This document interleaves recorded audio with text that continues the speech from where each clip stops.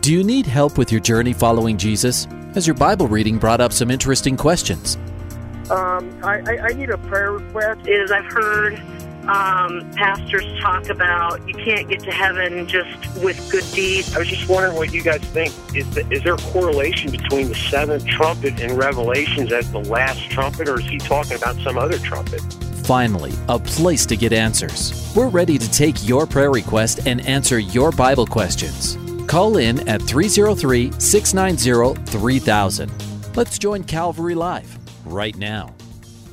Good afternoon. Welcome to Calvary Live. This is Pastor Nick Cady from Whitefields Community Church in Longmont, Colorado, here with you today taking your calls and texts on the air. This is the show where you can call in with your questions about the Bible or anything else going on in your life that you would like to talk about from a biblical perspective. We'd love to answer your questions and hopefully help you in those things, and we'd love to pray for you. So if you have a prayer request, do give us a call, and we'd love to pray for you here on the air. The number to call is 303-690-3000. It's 303-690-3000, or you can text us at 720-336-0897. Once again, that text line is 720-336-0897. We want to welcome all of you who are listening here in Colorado and Wyoming on Grace FM, as well as those of you who are listening on the East Coast on Hope FM and on Truth FM. Hope FM is in Pennsylvania, New Jersey, and Maryland, and Truth FM is in Tennessee and parts of North Carolina and Kentucky.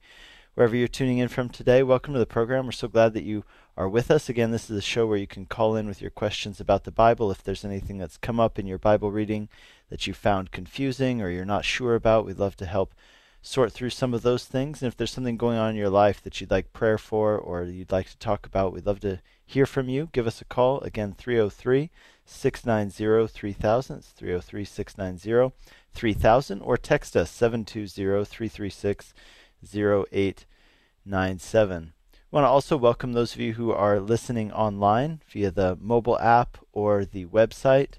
We know there's so many people who we hear from who are tuning in through that app. We actually are able to get stats on how many people tune in, and we see that people are actually tuning in from all over the country online. So wherever you're tuning in from today, it's exciting. Hey, if you don't have the Grace FM app yet, definitely go get it. Go get it for your mobile device or your tablet. It's free, and you can just type in Grace FM just as one word into the search bar for your app store, and it'll come right up. You put it on your device, and you'll be able to listen wherever you are, not just in the country, but even around the world. And you can also go to gracefm.com, and you can click the button to listen live there anytime as well, to this program and to any other program here on Grace FM. Just a quick reminder that those of you who are listening on the East Coast and in the area around Tennessee, so if you're listening on Hope FM or on Truth FM, you're hearing this program on a 1-week delay. But we would still love to hear from you, and you can call in, ask your question, or whatever you need prayer for, and then you'll be able to tune in and listen to yourself a week later on the air on your station there over the air. So just a reminder about that, but we would love to hear from you. Just let me tell you a few things about myself before we go to our callers, as we wait for those calls to come in. My name is Nick Cady. I'm the pastor of Whitefields Community Church in Longmont, Colorado, and I'm your host every Monday here on Calvary Live. Now, of course, today is Friday, but I'm filling in today as people are out of town this time of year, and just a privilege to take these calls and get to speak to you about God's Word. So, again, I'm the pastor of Whitefields Community Church. We're in Longmont, Colorado. We're a church that loves Jesus. We love to study the Bible. Generally, we study the Bible verse by verse, chapter by chapter, book by book. Currently, however, we are finishing this coming Sunday a 9-week series. It was originally a 7-week series, but we extended it because we got so much feedback on it. And it's called I Could Never Believe in a God Who. And throughout this series for the past 8 weeks, and then this coming Sunday as well, we have been looking at some of the things that cause people the most difficulty and trouble when it comes to Christianity, what caused them the biggest hurdles in truly embracing the gospel and putting their faith in Jesus and really believing the Bible. And so we've looked at everything from the reliability of the Bible, or if science buries faith, or things like that. And this coming Sunday, we're looking at what's one of the most controversial ones. It's one of the ones that we got the most feedback in on the poll that we took before we did the series, and that is the issue of sexuality, specifically homosexuality and things that the Bible, issues where there are these debates. What does the Bible say about these things, and how should they be put into practice? So are the things that the Bible says, are they antiquated? Are they still true for today? How does sexuality relate to identity? And we'll be talking about all of those things and really just addressing it primarily with the words of Jesus this coming Sunday. So if those topics are of interest to you, we'd love for you to join us. You can join us online, or you can join us in person. Our church meets in downtown Longmont at 700 Longs Peak Avenue, which is right on the northwest corner of Longs Peak Avenue and Kaufman Street, just in downtown Longmont. We are one block west of Main Street on Longs Peak Avenue, which is like the 7th Street. So 7th Avenue is called Longs Peak Avenue here in Longmont. And we're right on the northwest corner of Longs Peak and Kaufman at just on the edge of Roosevelt Park, which is our city park here in Longmont. And we'd love to have you join us. We meet at 10 a.m. on Sunday mornings. We have worship. We have a Bible study. We have great children's ministry, so your whole family can come and learn on their own level. And we'd love for you to join us. So if you are looking for directions or any other information about our church, who we are, what we're about, maybe you want to listen to some of our past sermons, check us out online, whitefieldschurch.com. That's whitefieldschurch.com. And if you're not in our area, but you know somebody who is, we'd love it if you would refer them to us and send them our way. So we look forward to that. Our next series is going to be starting soon after this. We're going to be studying 1st and 2nd Thessalonians. So we're very much looking forward to that. So we've got 2 open lines. The number to call, once again, 303-690-3000. That's 303-690-3000. Or text us at 720-336-0897. Let's go to our first caller, Helen on line 1. Hi, Helen. Welcome to the program. Hi. Thank you for taking my call. I haven't heard from my daughter, and it's almost a whole day, and it's not like her. No reply to anyone, and I just need to hear from her and know that she's okay. Too many ugly things have gone on right now, and I'm so worried I can't even think. How old is your daughter? I know this is crazy, but she's 33. That's not crazy, but you're worried about her. Very worried. Okay. Well, let's pray for her. Heavenly Father, we pray for Helen. We pray for her daughter, who she hasn't heard from for this past day. Lord, we're worried about her, and so, Lord, we ask that wherever her daughter is, Lord, we know that you know where she is. Lord, we pray that you would watch over her wherever she is. Lord, we pray that you would protect her, and we pray that she would get back in touch with Helen very soon. Lord, we pray that she's safe. We pray that she's healthy. And Lord, we pray that Helen, Lord, as she's waiting for this call to come in, sometimes waiting can be so torturous. But Lord, we just ask that you'd be with her. We ask that you'd comfort her. Lord, give her strength as she's in this time of waiting. We pray in Jesus' name. Amen. Thank you. Thank you. Yeah, Helen, hey, send us a text. Let us know when things change. We'll be happy to know that. I know there are probably people listening who will be happy to hear that update. Yes, thank you. Okay. God bless you. Thanks. All right. Bye-bye. You're listening to Calvary Live. This is Pastor Nick Cady from Whitefields Community Church in Longmont, Colorado, taking your calls and texts this Friday afternoon. We have all open lines, so give us a call. The number to call is 303-690-3000. It's 303-690-3000. Here at the beginning of the show is usually a really good time to get on the air as we're waiting for people to call in and for those lines to fill up. So if you have a question or something you've been curious about for a long time, we'd love to hear from you. Give us a call. And the text line is 720-336-0897. Once again, 720-336-0897. One of the things that I was wanting to talk about today was this, that some of you may have known this, others of you might not have, but there's an apologist, a great apologist named Norman Geisler, who passed away this past week. Great theologian, but also a theologian who brought theology down to the practical level. And, here at Calvary Live, sometimes when we do the show, we'll keep one of his books right on hand. He has a great book that I'd recommend for everyone to check out. He wrote a book called When Skeptics Ask, and it's just a great reference. He kind of goes through the entire Bible and talks about the different passages of Scripture that sometimes people will say, oh, that's a contradiction, or, what about this? How could this be right? And so he goes through the whole Bible, and it's just a great reference for you to kind of have on hand. So I've always found that book really useful. I would recommend it for all of you. But do check out some of these things about Norman Geisler. He was one of the founders of Veritas Seminary, which was done in cooperation with Calvary Chapel in California. And just a great man who used his gifts in really great ways. And he's going to be missed for sure. But definitely his legacy lives on. I have a good friend in Southern California who has an apologetics ministry similar to his, a lot of great online content that you can check out. His name is Charlie Campbell. His website is alwaysbeready.com, so alwaysbeready.com. And I know that he, for example, gleaned so much and was so inspired by the work of Norman Geisler himself.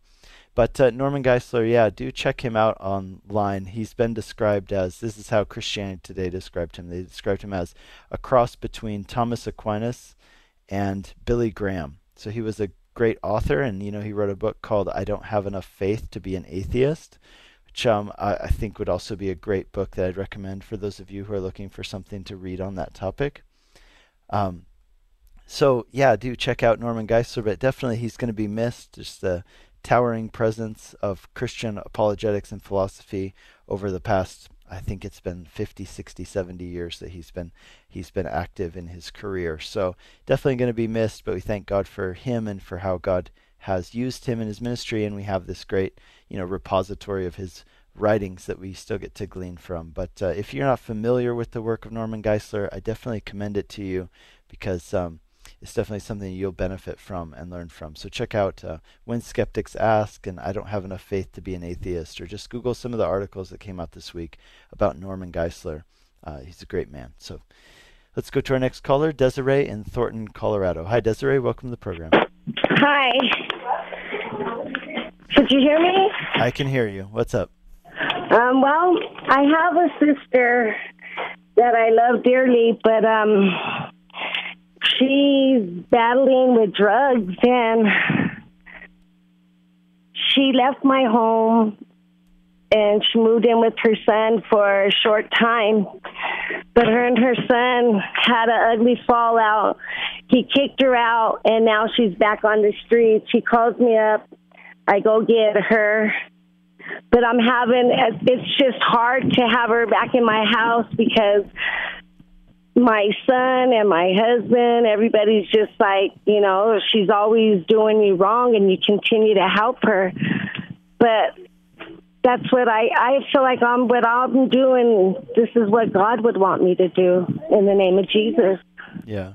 Well, let me ask you this about your sister. Does she respect boundaries? Are you able to give her some boundaries when she's there in your house? Yes, and she follows them. Yeah. Well, I think that's something you definitely need to try and get on the same page, especially with your husband about this. I think that you guys need to be a team. You need to work together, and you need to agree on these things. Your husband a believer? No, he's not. He's not. It's like me and my son and all my other kids, we're all believers, but my husband's not a believer. But we are, and we're strong believers, me and my kids.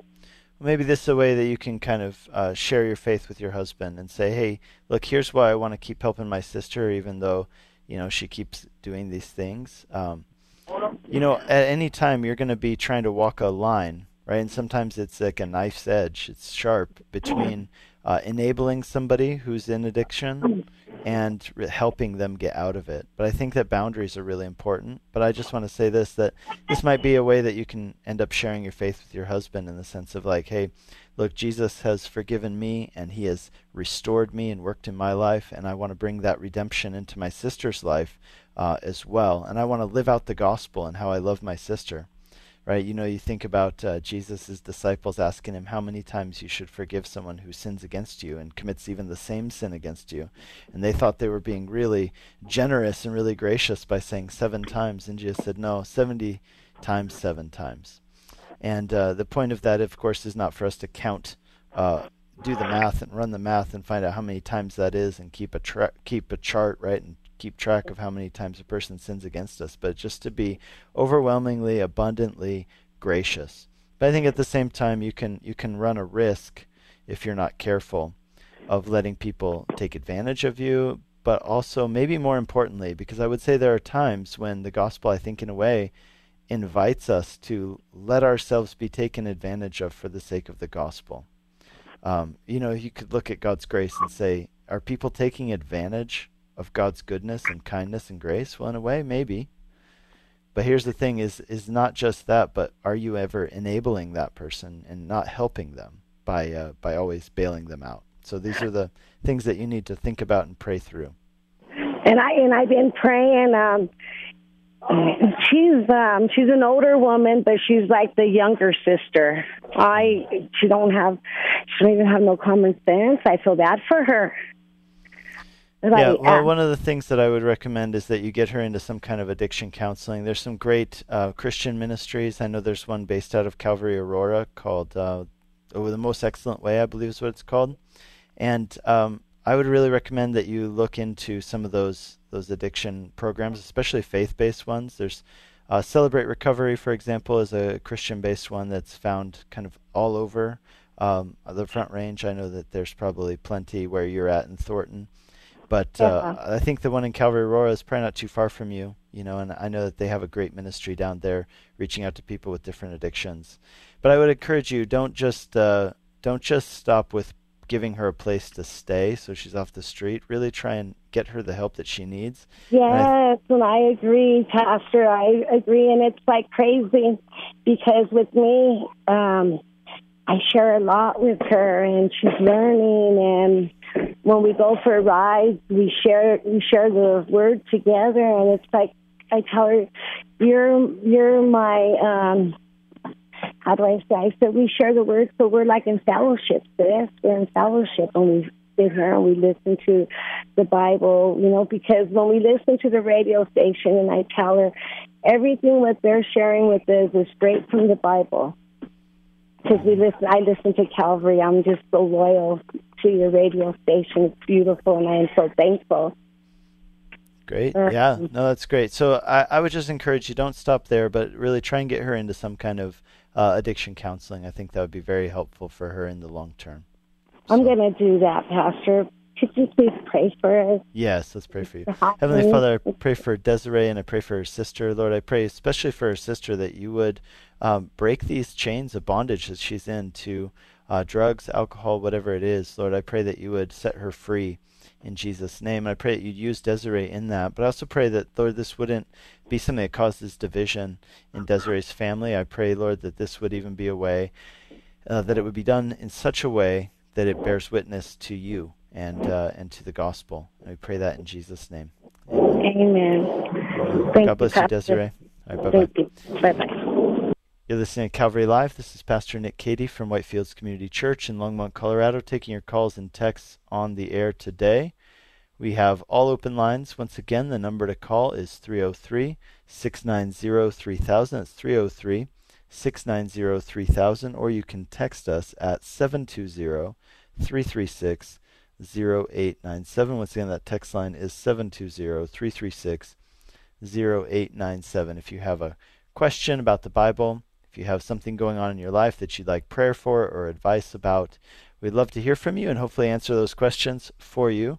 And if you have a prayer request, we'd love to pray for you. So give us a call, 303-690-3000, or text us 720-336-0897. Let me tell you about a few things going on here in Longmont and through our church and in the area.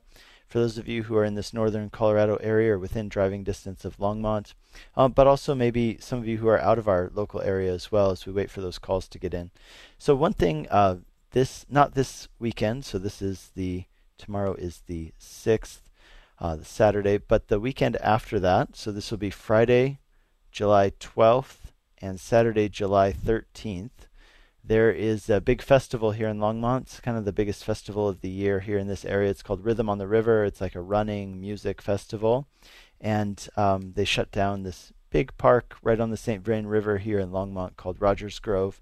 And we are going to be there, and we'll be joined by Grace FM. So our church, Whitefields Community Church, will have a booth there, and Grace FM will be joining us. And so if you're in Longmont or you're in the area, if you listen to this radio station, you'd like to meet some of the people, who are part of the radio station, the producers and the people behind the scenes, as well as some of the people who are on the shows, then we'd love to have you come and visit our booth. So it'll be Grace FM there with Whitefields Community Church. We'll be handing out t-shirts, stickers, all kinds of free stuff, and it'll be a great way for you to connect with us. And maybe you could bring some people who maybe you know in the area and connect them with us as well. We would love that.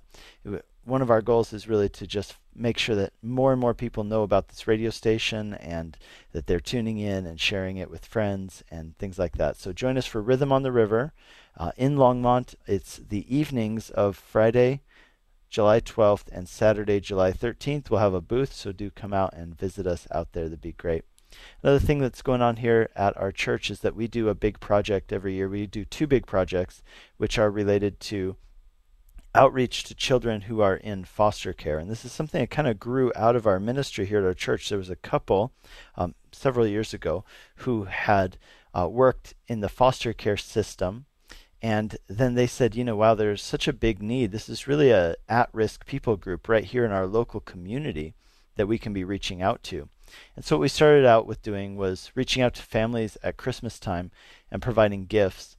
But then that evolved into a thing where we started doing kind of a festival for those families through Weld County Health and Human Services at Christmas, where we feed them dinner and we get to meet some of the families who are involved in the program and things like that. So we're doing several hundred families at this point through our church here in Longmont. But also there's so many of you who tune into the radio station. You've asked about the program and how you can be involved. Well, about 2 years ago, we expanded this project to not just be something we do at Christmas time, but to also be something we do at back to school time. And one of the reasons driving that was because we saw statistics that showed that poverty is perpetuated by, in large part, people who drop out of school. And then we found out that children who are in the foster care system have a much higher rate of dropping out of school, and then poverty, things like teenage pregnancy and drug abuse, arrests, imprisonment, these kinds of things. And so one of the ways that we've combated that, at least tried to do our part, is called Project Back to School. And what we do is we provide school supplies, backpacks, and clothing for children who are in this same program that we work with in the Christmas time period. And the idea here is that if these kids have proper supplies, that they'll actually be excited about going to school. If they have nice clothes, they can feel, a sense of dignity as they go to school, a sense of excitement about going to school. And so this year, our goal is 120 kids. That's what Weld County has given us. They have 120 kids in this at-risk category that they've asked us to help provide school supplies for. And so we're going to do that through our church, but also through those who are outside of our church who'd like to be involved. And so if you would like to be involved in Project Back to School, here's how you can do that. Go to our website, whitefieldschurch.com, whitefieldschurch.com, and you'll see right there on the front page there's some information about Project Back to School. And you can be involved in a couple ways. One of the ways is that you can donate, and 100% of all monies that we receive that are marked for Project Greatest Gift, and so you can do that on our online thing. There's a way you can drop down and click Project Back to School, Project Greatest Gift. It's the same project. And all those monies that we receive will be used to buy these things, school supplies, clothing for these at-risk families in Weld County. But if you are local and you would like to be involved, one of the ways you can do that is you can come and you can sign up at church on Sunday. You can get a family assigned to you. You'll go out, you'll shop, and then you'll bring those things back and deliver them to us at the church, and then we'll deliver them in bulk to Health and Human Services in Weld County. So it's a great way that you can be involved and pour back into the community. So again, for more information, go to whitefieldschurch.com, or you can email us at info@whitefieldschurch.com. Let's go to our next caller, Beth in Greeley, Colorado. Hi, Beth. Welcome to the program. Beth, are you there? All right, so it looks like we might have lost Beth, but it looks like she had a question about John chapter 7, verses 11 through 53 not being in the manuscripts. So we can look that up in just a second if we can't get a hold of Beth. But curious to find out what her question is about John 7, 11 through 33. Let's just look at those verses here in the Bible. So John 7, 11 through 53 would be a text about Jesus going to the Feast of Tabernacles, or the Feast of Booths. And this is the time when Jesus famously talks about, if anyone thirsts, let him come to him and drink, and whoever believes in him, as the scriptures have said, out of their heart will flow rivers of living water. And I see now, actually it was, what she's referring to is that the earliest manuscripts do not include John 7 verses 53 to 8:11. So this would include specifically really the text only about the woman caught in adultery. Okay, so I see now what Beth was referring to. And Beth, if you're listening, maybe I'll just try and answer this as best I can right now. So it's John chapter 7, starting in verse 53, which is, by the way, the last verse of John 7, which merely says they each went to their own house. That's all of that comes from John 7:53. And then John 8, starting in verse 1, talks about how Jesus went to the Mount of Olives, and they brought to him this woman caught in the act of adultery. You might remember the story. They wanted to stone her, and they asked him the question, "Teacher, this woman was caught in adultery. Don't you think that we should put her to death?" And Jesus, of course, says to them, he says that he bends down and he starts writing in the dirt with his finger. And as he did that, he told them, "Let him who is without sin among you be the first to throw a stone at her." And it says that he again bent down and wrote on the ground. Now, there is a note there that says that, and you'll notice that in whatever translation you're reading this in, and this is really all translations of the Bible that you're going to read this in, are going to have a notation there. Either they put it in italics, some of them put it in brackets, and they just try to make it clear that these are not in the oldest manuscripts. And so there are really two sets of manuscripts that we're looking at here. One is that all of our translations come from. Some of them are drawing on the earliest manuscripts, and some of them are drawing on the majority manuscripts. And so the idea behind translation theory, which I've written a little bit about this on my blog. For those of you who are interested, let me know. You can text me and I can send you some links, or you can just go and browse for yourself on my blog. The address is nickcady.org. And if you want to text me, and I'll send you those links directly, the text line is 720-336-0897. But you can go to nickcady.org and just type in Bible translation. And you'll see I've written a little bit on translation theory, because this is one of the areas where the Bible gets attacked a lot, is people say, we really can't. Oh, looks like we've come up on our mid-show break. So hey, we're going to talk a little bit more about Bible translation in just a minute, and we'll answer this question of why this story is in the Bible, but why there's this notation that it was not included in the earliest manuscripts. So we'll be back in 2 minutes' time, right after our break.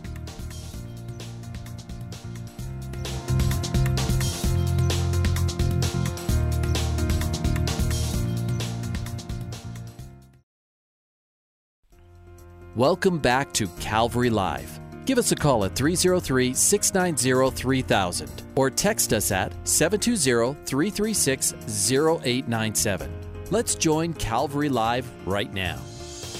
Good afternoon. Welcome back to Calvary Live. This is Pastor Nick Cady here with you today, taking your calls and texts live on the air. This is the show where you can call in with your questions about the Bible or issues going on in your life that you'd like prayer for or questions answered. We'd love to hear from you and talk with you and pray for you. The number to call is 303-690-3000. That's 303-690-3000. Or you can text us at 720-336-0897. So right before the break, we were talking about Beth from Greeley had a question about John chapter 7, verse 53 through chapter 8, verse 11, not originally being part of John's gospel. So here's just, let me give you a little summary on this. The question is this: should we go with the majority documents that we have of Bible manuscripts, or should we go with the oldest? The theory there being that the oldest are closer to the truth and what was actually written, and the thinking is that as time went on, where there are things which appear that they were added, that those were added by scribes as a way of, usually as commentary on the Bible, not meaning to add to the Bible, but meaning to give commentary. And there are a handful of these in the Bible, and they're always marked. So it's not something where you're going to get tricked into something or anything like that. It's always marked. The Bible's very, it tried to be very clear on, what the manuscripts say and what they don't say. And we've talked about this in previous shows about how the Bible is the most attested ancient document by far, by not even close to anything else. But here's the thing that we have, is that the oldest Greek manuscripts do not include the story of the woman caught in adultery, whereas later manuscripts do. Now there's kind of two ways of looking at this. So the one way would say, well, the majority documents that come later show that this was a thing that truly happened with Jesus, and it was attested to by oral tradition, and there was so much oral tradition around this that it was included later in the Gospel of John. It was written in afterwards, and this really did happen. Now, that's very possible. But again, when we come to the Bible, I think that we need to be careful to say, again, like it says in the book of Revelation, we can't be adding or subtracting anything. And so the other theory would be to say this, is that, look, this wasn't originally in the Bible, which I think is very clear from the manuscript evidence. But does that mean it didn't happen? No, it means it's very likely it did happen, because in the Gospel of John, John tells us at the end, if all the things that Jesus said and did were written down, there wouldn't be enough libraries in the world to contain all of it. In other words, there's a lot of things that weren't written down, but he says the things that have been written down were written down for this purpose, that you would believe that Jesus is the Christ, and by doing so that you would have eternal life in him. So the things that are written down on purpose, and that also means things that were not written down are not written down on purpose. So I think we can learn things from Jesus. I do think this is probably something that happened in his life, but I think that we have to take it carefully and differently than we take the rest of what's written in the Gospel of John, because it seems clear that this was not in the original manuscripts, that it was added later on.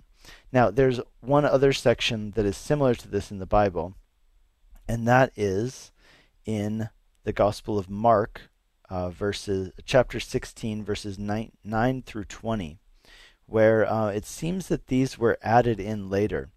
And so we notice that in all translations of the Bible that's marked. They're marked either by putting them in italics or in brackets, is to tell us that they weren't in the original manuscripts.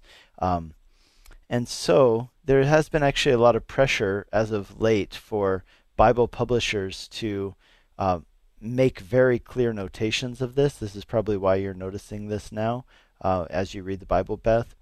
I think that's honest. I think it's good. I think we should do that. One of the complaints that I've often heard is that, people would say, newer translations of the Bible are removing verses from the Bible. Well, that's not actually true. And like I said, I've written extensively on this on my blog and on other places. If you'd like more information, do text us, and I'll send you some links, 720-336-0897.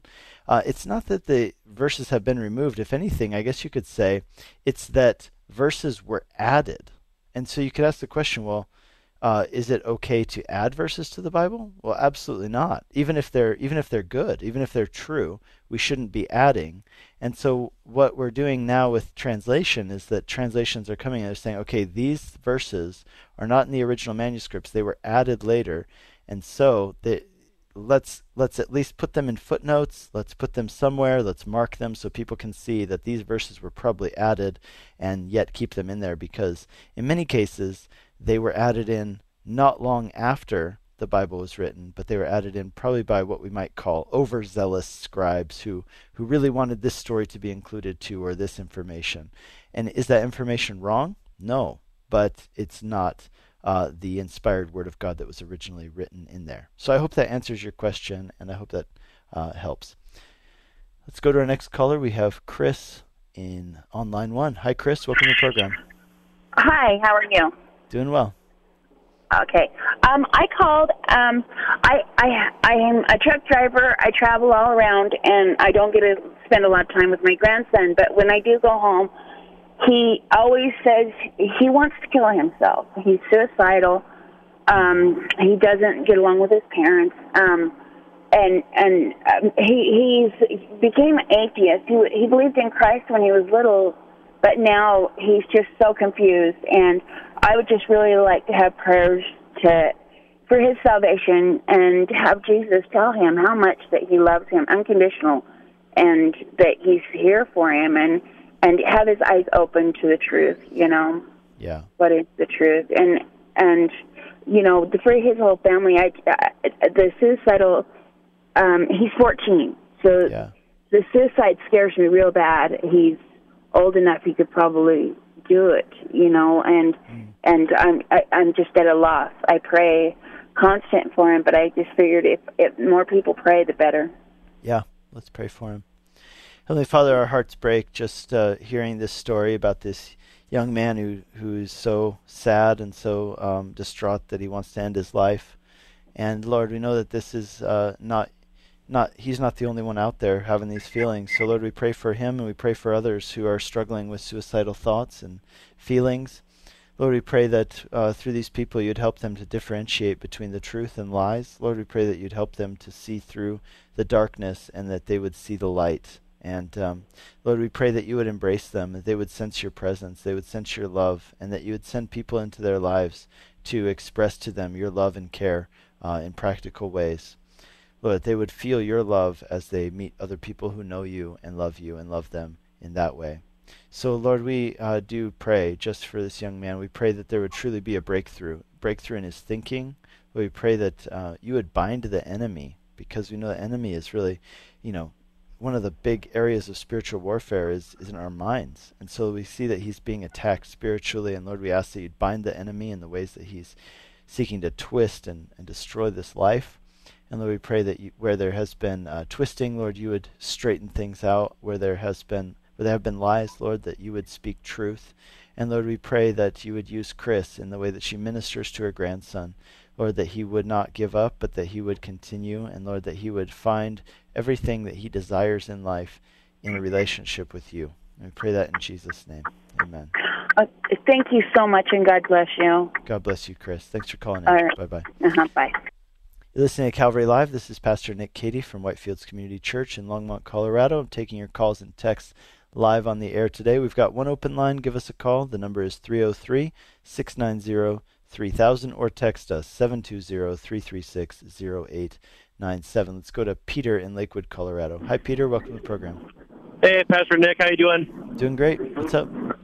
Hey, so I've always had this question. I don't know why I never really called in to ask before, but my question is about Matthew 7:13 and 14. Enter by the narrow gate, describing how it is and why you should enter by that versus the wide and broad way.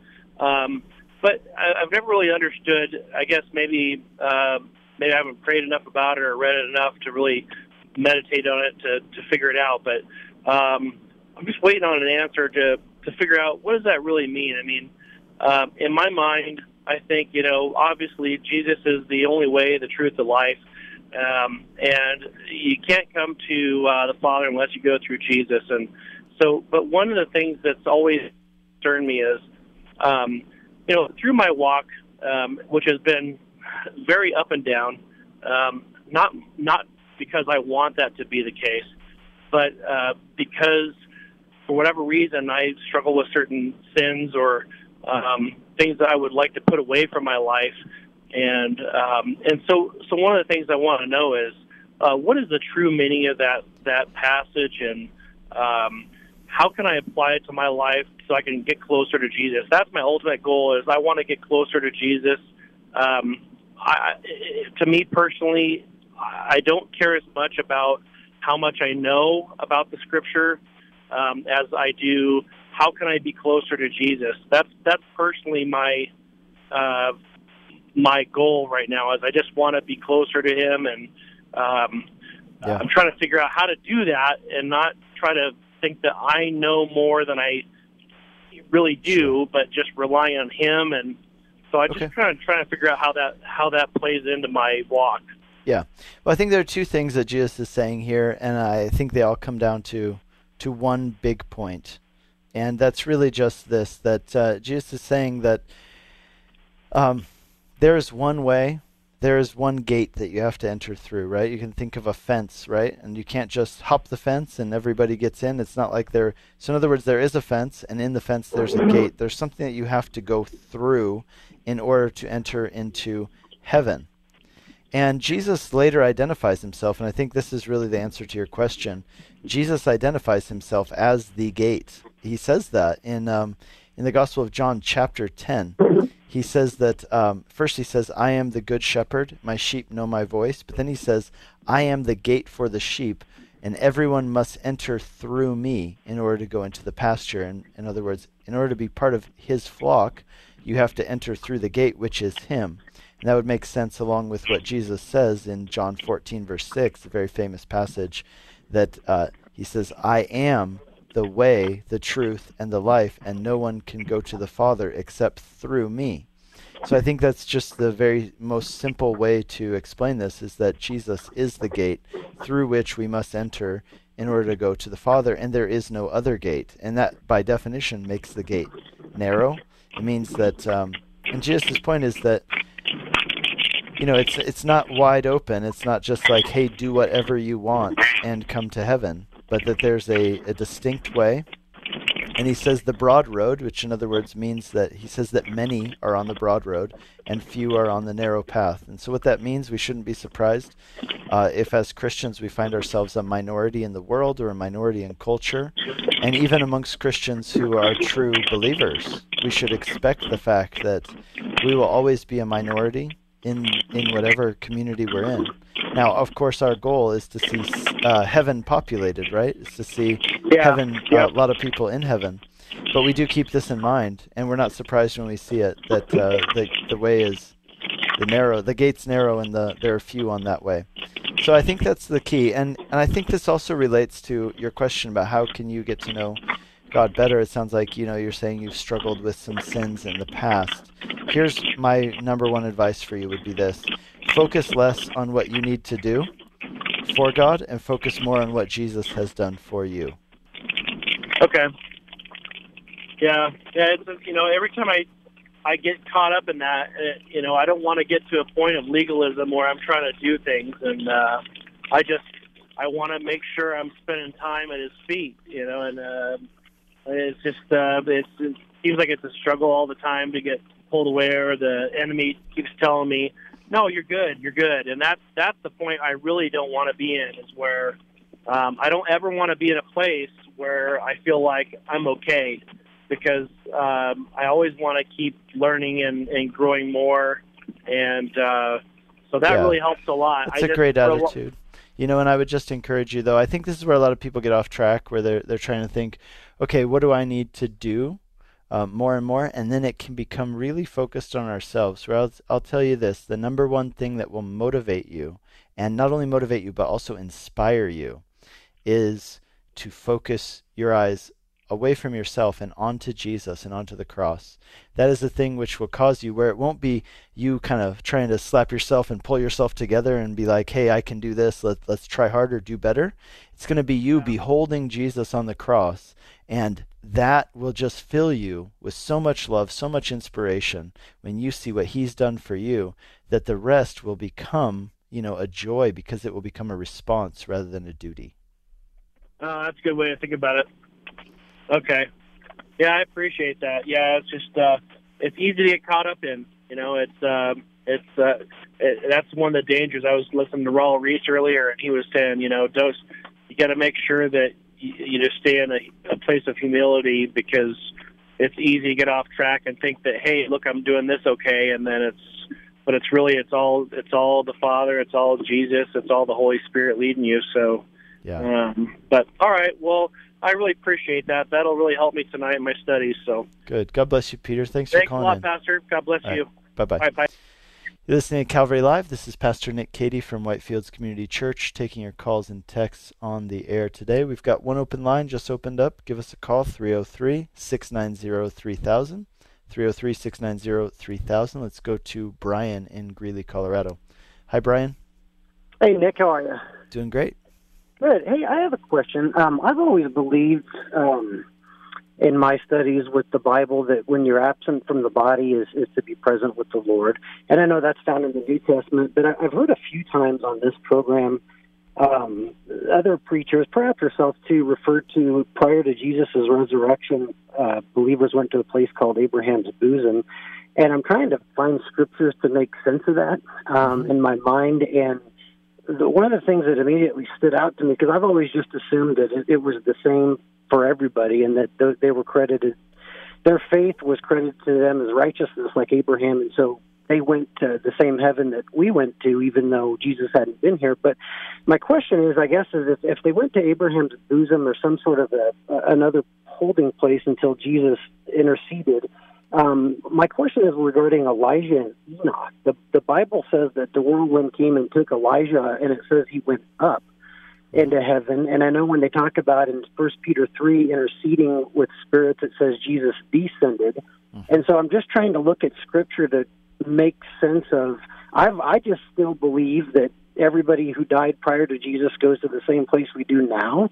And I'm just trying to find Scripture to help me grasp that a little better. And my question as it relates to Abraham's bosom is, was it different for Enoch who went, or Elijah who went up to heaven, and then everybody else who would have went to this other place? I was hoping maybe you could help me with that.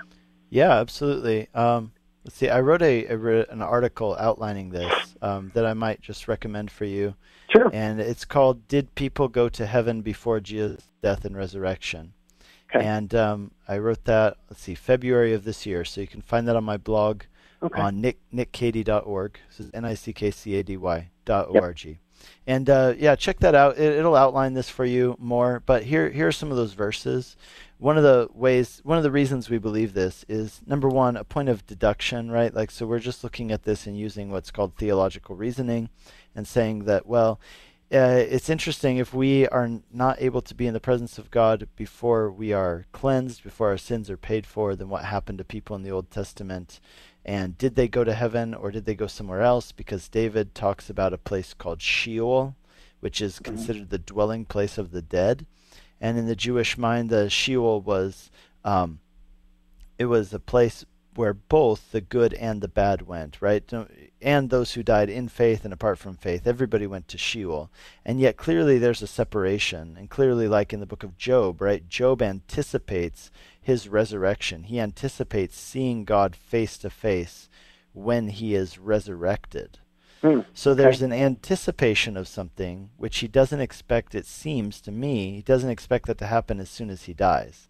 David, for example, when he talks about his death, he expects that he will go to Sheol, not to heaven in the way that we think about it, meaning the immediate presence of God. So then we go to the New Testament, we see verses like Luke 16:19 through 31. This is a really important text because it kind of gives us the best picture we have of how Jewish people understood Sheol, and not only that, but how Jesus understood Sheol to be. And what we see is that in Sheol, this place where everyone who dies goes, the souls go, there's a division that is uncrossable, it says there. And so in the one hand, you have the rich man and Lazarus, right? That's the story. Lazarus, the person who was poor in his life, but he dies in faith. And it says that he's taken to Abraham's bosom, which is a place of comfort as he awaits. We're assuming this, but it seems pretty clear. He's awaiting the redemption, which will take place when Jesus dies and resurrects. Then we see that the man who is with him, he goes also to Sheol, but he goes to Hades, or hell, which is a place of torment. But then we add that up with what we see in Revelation, that it says that there's this resurrection of everyone who's ever lived, and so Hades, right? Those who are in Hades are resurrected unto the judgment, so they stand before God in judgment, and then it's called the second death, right? It says that hell and Hades are emptied into the lake of fire, which is the second death, which is kind of the ultimate destiny of those who die apart from faith and go to hell. So, that was Luke 16. Yes, Luke 16 verses 19 through 31. How about Elijah then? When he says heaven, did Elijah go to that same place? Then that's what I'm really hung up with, is where it appears that Elijah may have went somewhere differently. And I'll read your blog if it's in there. I know there's other callers. No, that's not in my. That part is not addressed in my blog, so I'd love to address it for you, because I think that is a great question. My answer is going to be this. I'm basing this on just theological reason and assuming that the Bible is consistent in what it talks about. So when it says that chariot of fire, right, he was caught up, he went up to heaven in a whirlwind. We have to ask the question of what heaven is this speaking about? Because like Paul the Apostle in 2 Corinthians chapter 12, he talks about being caught up to the third heaven.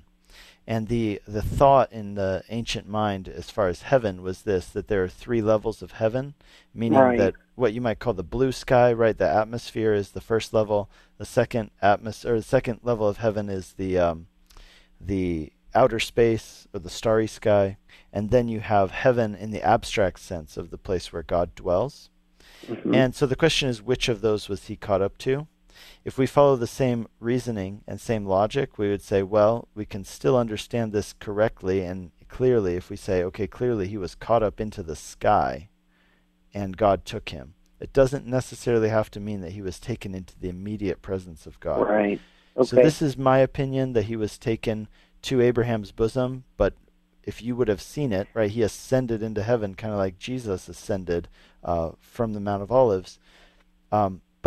Anyway, it could also be that he was taken to the presence of God. I've heard that too. That helps, and I'll look into it more. And my only thing on that, and I know there's other colors, is just that, is there any reference that Elijah then returned back to earth from that point? It seems to me like at that point, Elijah's story concludes and ends. If there was another reference that said he went up into the atmosphere, but then he later continued work on earth, that would very much flow with my thought. But it seems very final there. So I appreciate your time, Pastor, and I'll read Luke 16 and try to piece it together. Yeah, well, let me answer that last question for you about about Elijah. Yeah, so I mean, definitely there is prophecy in the Old Testament that said that the Messiah wouldn't come until Elijah returned. And so there was a lot of anticipation about the return of Elijah. Everybody expected that, and you can see that in the Gospels, that everybody's curious. When they're asking about the coming of the Messiah, they asked first John the Baptist, and then they asked Jesus, are you Elijah? Because they knew the prophecy that Elijah must return. And so the question, this gets to a really interesting thing, which I don't know if we can answer dogmatically. I don't have to.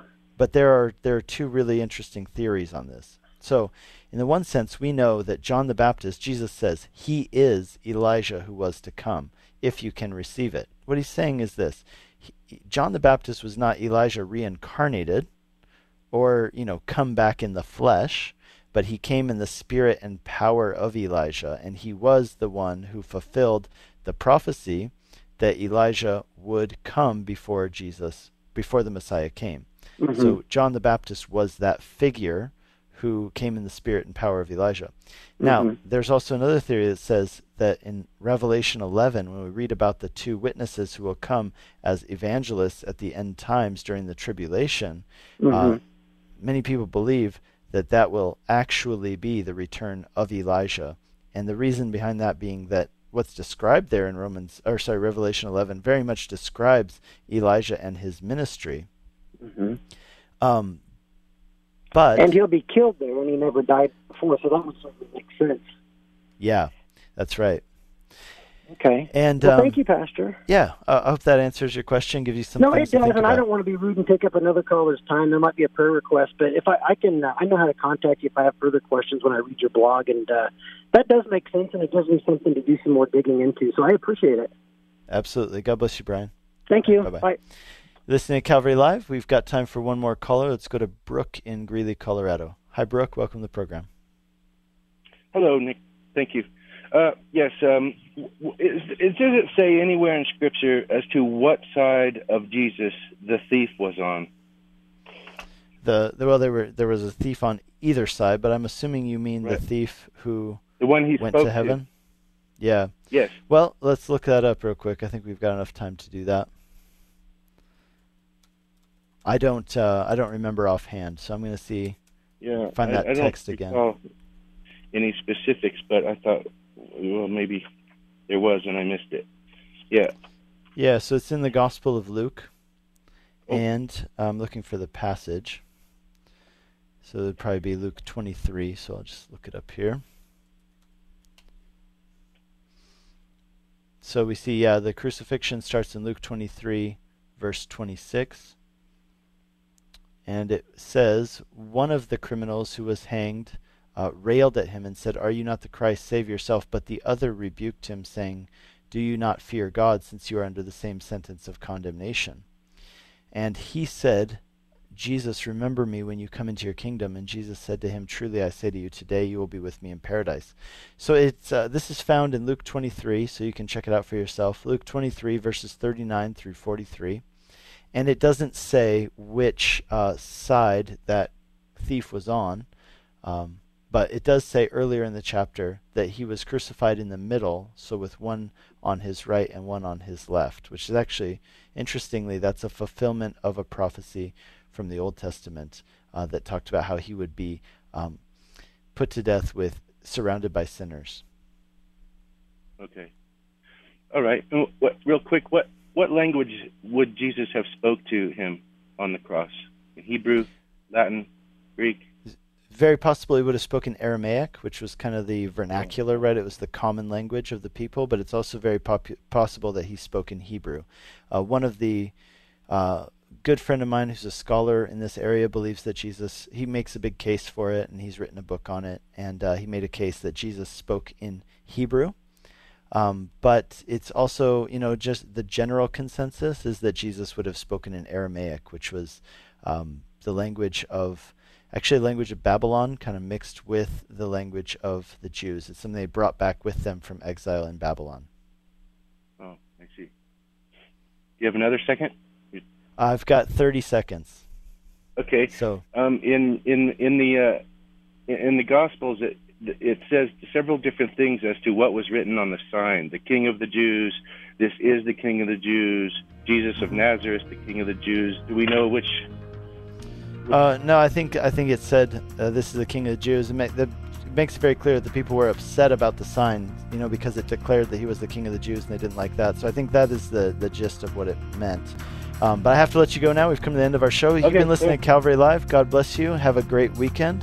Tune into Calvary Live every weekday from 4 to 5 p.m. Mountain Time. We'll see you around. You've been listening to Calvary Live. Tune in next time for prayer and God's Word.